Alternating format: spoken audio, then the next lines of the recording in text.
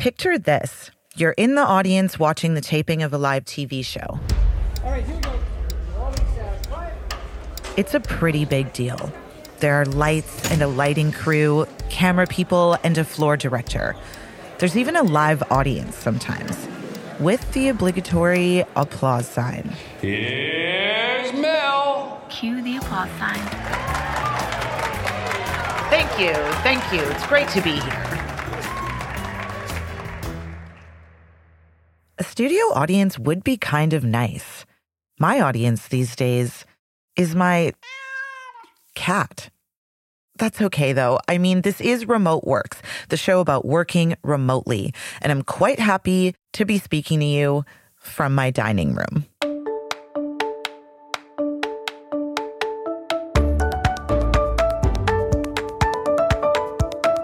My name is Melanie Green.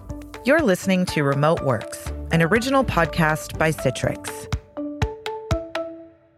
Since we started this series, we've been talking a lot about innovation as we moved quickly from office space to home space to keep working. The media and the entertainment industries are no exception. During the pandemic, anchors, radio hosts, producers, talk show hosts, and storytellers of all stripes had to go home to tell their stories solo. No makeup artist, no camera operator, no audience. It's been pretty cool, actually, seeing James Corden's living room or Trevor Noah kicking back in a t-shirt. We've been charmed by Jimmy Fallon's kids stealing the show. We've seen more living rooms and kids and dogs than we'll ever remember. It's been refreshing and very real. It's kind of worked for late-night talk shows. I mean, they always tried to recreate a living room, having guests come and sit on a couch. But for other types of shows, like news, where professionalism is paramount, it's been a little more challenging. I'm speaking to you from my guest room, which is currently my studio.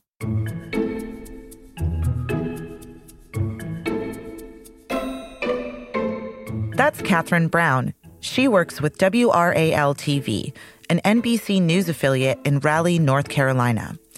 Catherine has been in the news business for close to 20 years. As an Emmy Award-winning journalist and anchor, she's pretty much seen and done it all.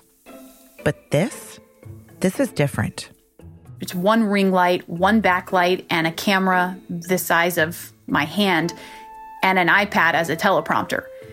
And if you would have told me that you can more or less replicate a studio feel with those tools, I would have told you 3-4 months ago that you were crazy. You were out of your mind. But we see that it can be done. It's been interesting talking to my colleagues from around the country about how they're doing this remote from home, work from home type thing. And I was talking to one of my best friends who's an executive producer for the CBS station in New York City. And we were comparing notes and sending each other pictures and trying to get ideas for how to make the setup look the best that it could. Catherine spent years as a field reporter doing live hits. There wasn't always a script for that. Oftentimes, she was reporting in the moment on the fly. That experience has come in handy, setting up her remote studio at home. The years that I spent reporting in various cities have really prepared me for what I'm doing now, which is basically doing a string of live shots over and over again. I did several weeks, about 5 weeks, without any type of teleprompter. And that's fine for when you're doing a live shot, but when you're doing 3, 4, 5 hours of television, to not have a teleprompter can become a pretty big hurdle. So to be able to fall back on that and really use these skills, being good at being unscripted, being comfortable without a teleprompter and a script in front of me, being able to use the camera from my years as a one-man band reporter, which is basically you do everything. At the start of the pandemic, Catherine fell ill after getting home from a trip to Disney World. She had to self-quarantine. The day she was cleared to go back to work, I was ready to go. And my boss said, we're going to have you work from home. But at that time, I didn't have any equipment at home. I had 2 iPhones. So I said, well, I'm not just going to sit here. I mean, I've been chomping at the bit to do something, to contribute, to help with this. So I said, look, let me do stories. Let me do something. I can do a story about how I'm homeschooling my kids, or there's millions of other parents and moms going through this exact same thing. And so I grabbed my iPhone. This is something I had never done before.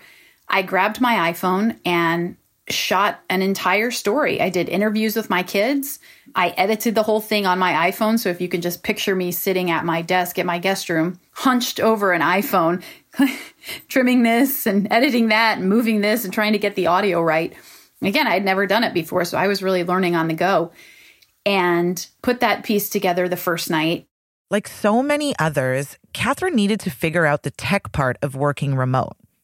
We've all been through that, and using whatever it takes to make it happen.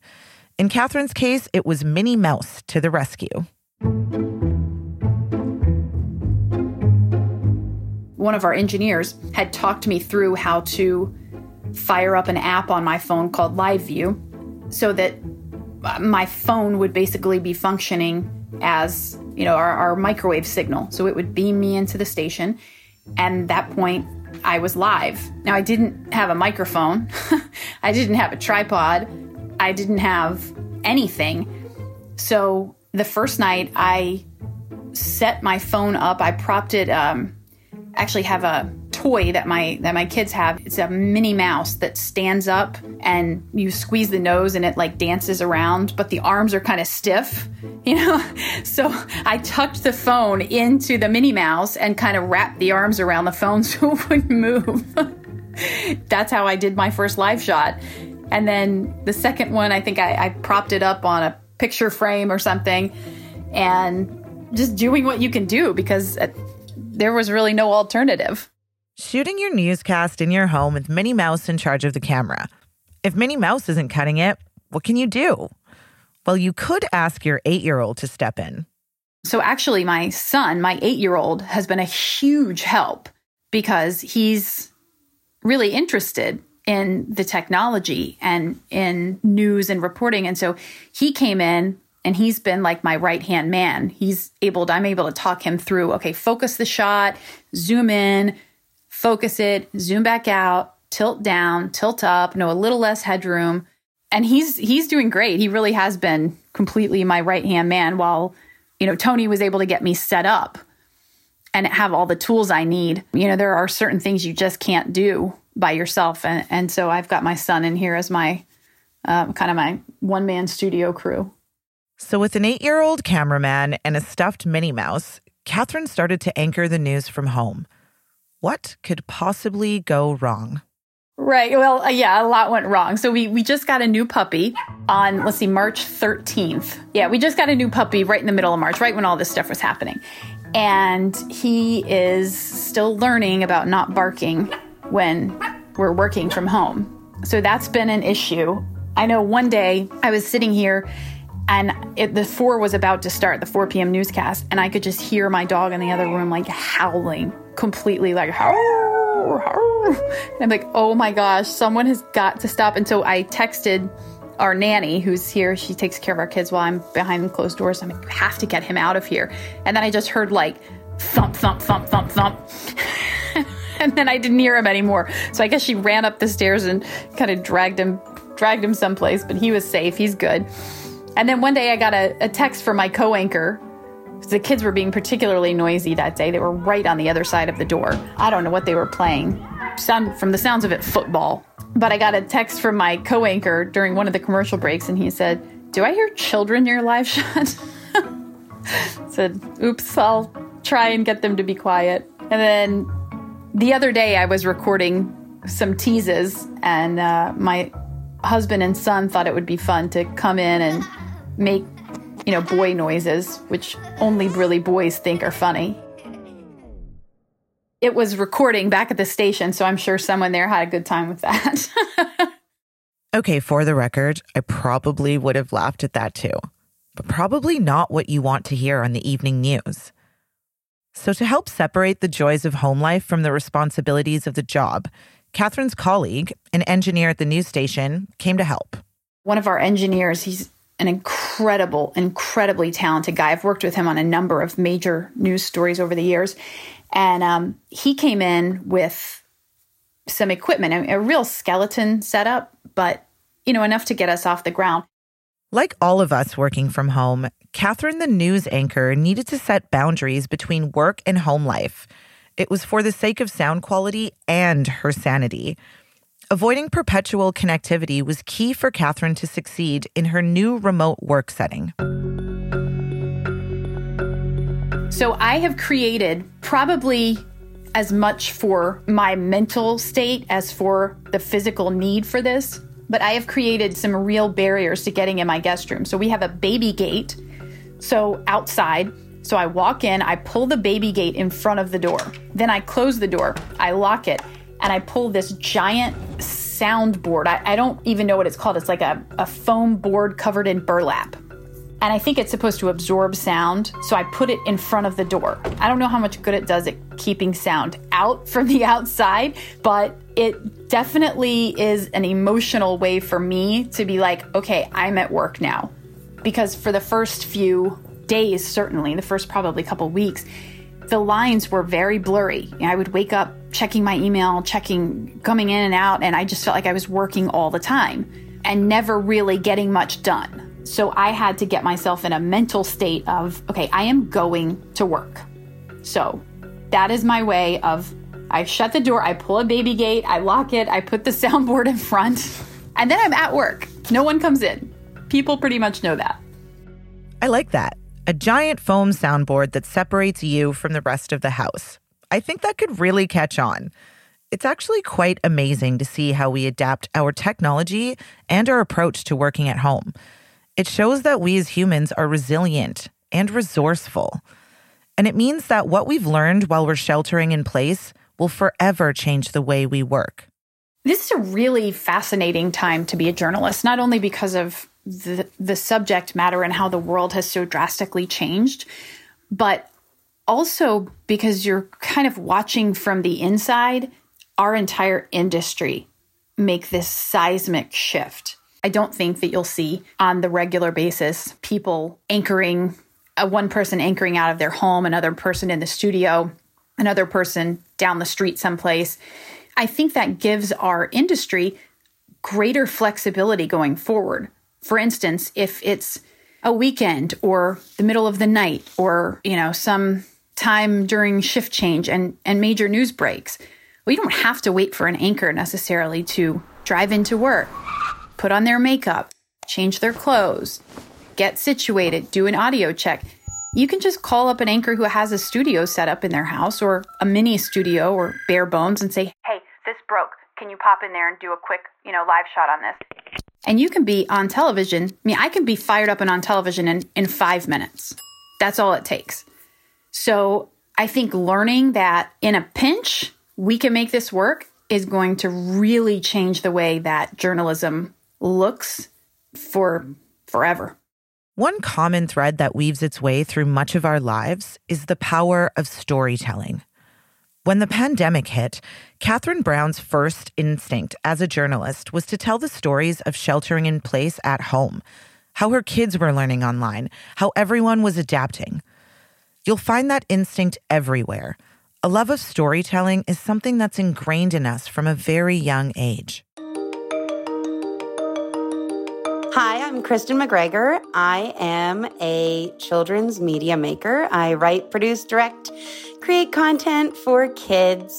The project I'm working on is called My Stay-at-Home Diary. It's a kids docuseries that I'm doing with Lopi Productions in Toronto. In every episode, we meet a kid who wants to share their story staying at home during quarantine, or maybe it's not quarantine, or maybe things are opening up. And we get their stories from their level in this docuseries. Kristen McGregor works from her home. That's not unusual for an independent producer. But what's new is the actual making of content. No more studios or location shoots with a full crew. So live action children's media production has had to really kind of change course. You'll see examples of people doing kids media now where they're putting themselves in blanket forts and broadcasting from their homes, or people are getting creative with puppets and green screen sets, stuff like that.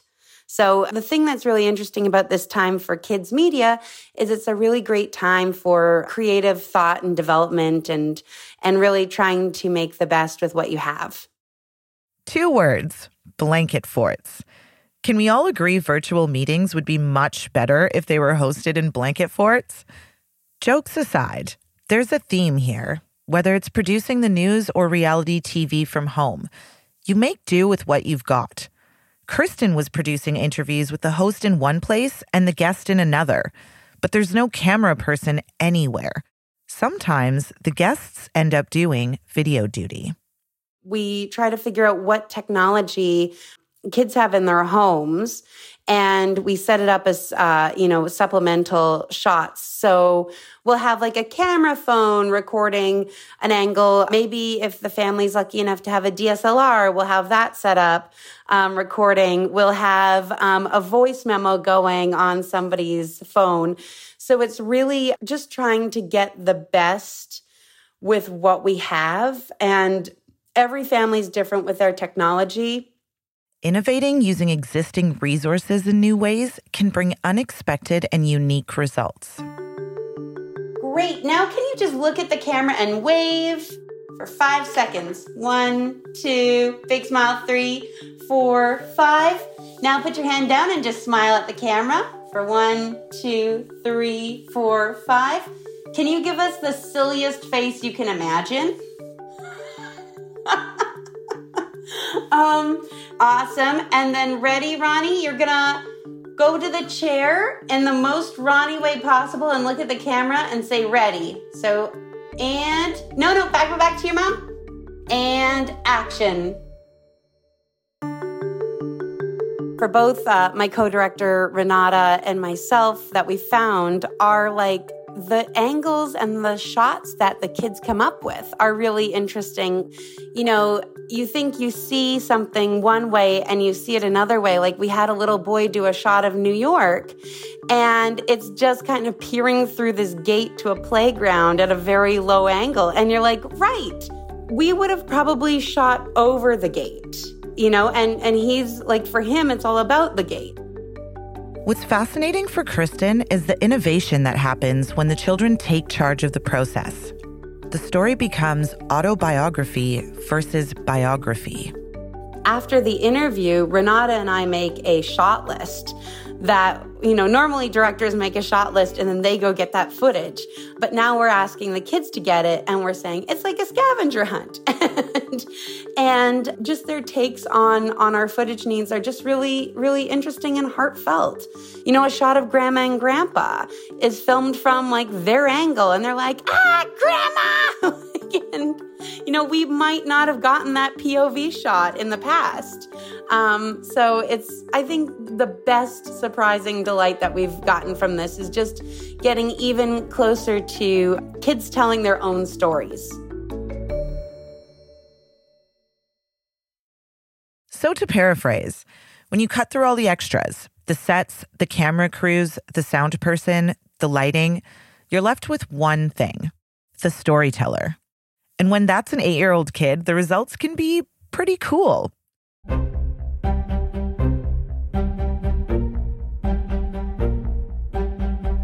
Like Catherine Brown and WRAL-TV, so many working in broadcast media had to rethink their work model to continue operations.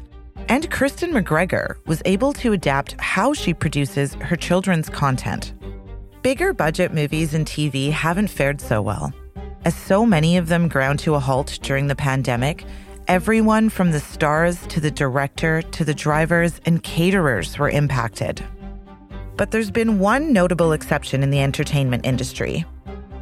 Hi, my name is Ken Cunningham. I'm a series director at an animation studio called Atomic Cartoons. Animation is doing just fine. Ken Cunningham says Atomic Cartoons' 600-plus employees are busier than ever. What I'm hearing is that it's busier. We've been told by Netflix and, other places that, they're hurting for content because live action is basically stopped. So they're looking at animation to, fill up that shortfall. And then just the nature of the way things work. I mean, live action will come back, I have no doubt, but just the amount of time it takes these machines to kind of grind up to speed. Atomic Cartoons isn't the only animation house that's busy. Meet Aaron Simpson. I'm an animation producer, writer, and creator, and based in Los Angeles. And I'm currently the Senior Vice President of Creative for Island of Misfits. Island of Misfits is an animation company based in Halifax, Canada. They make shows for kids. And Aaron Simpson has noticed that the market has suddenly gotten a lot bigger. So, what's funny is there's a lot of teams and working in entertainment that wouldn't normally turn to animation that actually all of a sudden now find it maybe their only option to keep going, finding an opportunity to do animated segments, or I think it's The Blacklist, that show. They were nearly finished with an episode, and so they filled in the gaps with animation. Because animation, you need a microphone and some writers, and you can work virtually, and you don't need to strike get the set all going. And so some of the stuff may end up being, have some long-term staying power. Ken Cunningham and Aaron Simpson are both veterans in the animation industry. They've seen a lot of changes over the years. Technology has practically transformed the industry and made it much easier to connect people working remotely. We're using this system, which kind of allows us to work remotely. Like basically, essentially what's going on is people are remoting in from a machine at home into our network and frequently into a machine there, which is drawing down, and they're essentially remotely running software. What else are we using? We're using this system called CineSync, which essentially, it's actually really cool. It's like it basically drives video. So you download a cut of the show, or when we're doing lighting reviews, we download all the high-res versions of the shots, and we can just sort of like quickly move through all of that stuff. And you can draw in it, which is awesome. Technology is specially geared towards pulling a team together when they're working remotely. Working remotely, it gets a little harder to communicate that stuff. But in CineSync, I can actually literally like circle, I've got my tablet and I can circle where the issue is or point to it or do a little draw over or something. So that's been super helpful. They have a lot of great tech that allows them not only to communicate, but to share ideas visually. And Ken Cunningham knows how to use it to keep his team working effectively and involve them all in a project. That's pretty cool. But it makes sense that animation has the tech for remote work. As Aaron Simpson says, they've been doing it for years.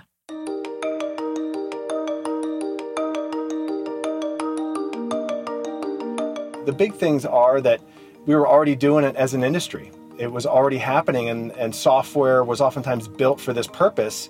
And I've been saying this, but animation industry has sort of been preparing for this storm for years without really even knowing it. Remote work is not new to the industry. It's been going on actually since the 60s, where animation studios in the States, for oftentimes financial reasons, found it really smart to reach out and work with studios abroad. And the first were in Japan. And there were studios like The New Adventures of Pinocchio and the King Kong show kicked it off. And back then, of course, there was no internet, so they're shipping materials back and forth overseas.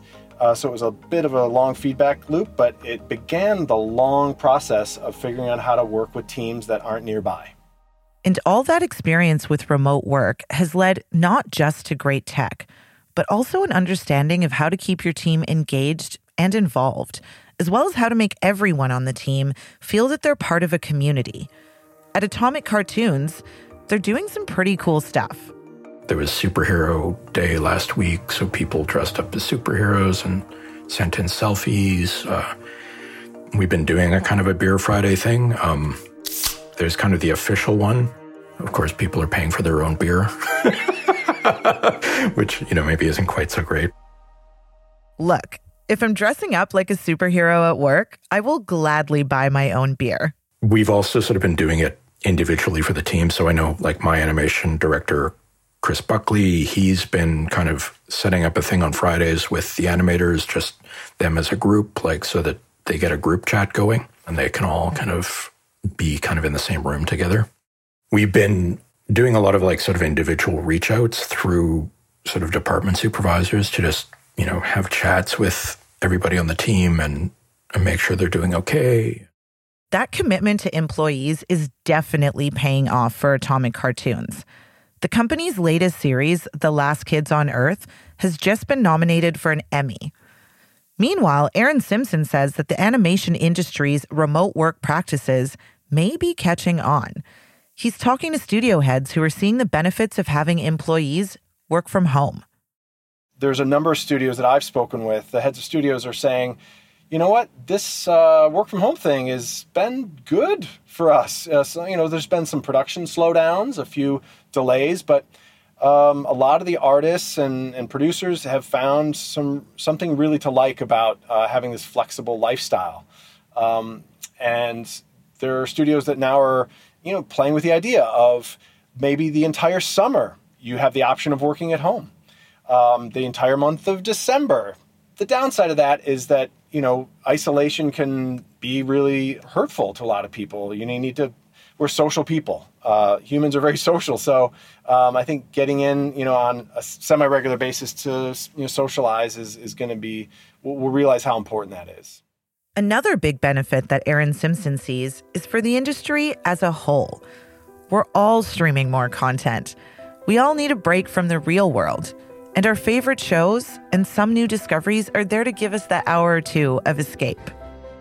And I think in these times when looking at a newspaper or just staring out your window can remind you of the bleakest of thoughts, and we're all struggling with some part of this. And entertainment, especially comedy and movies that just make you feel good, or TV shows that bring you closer to someone in your family, it's ever more important. In my household, that is so true. We're dusting off some of the classics and family movies and watching every night and just trying to enjoy each other. And I suspect that's happening in a lot of living rooms around the world.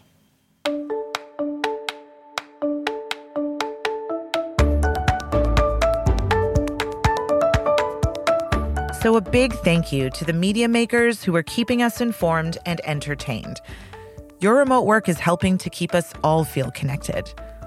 That's it for this week. I'm Melanie Green.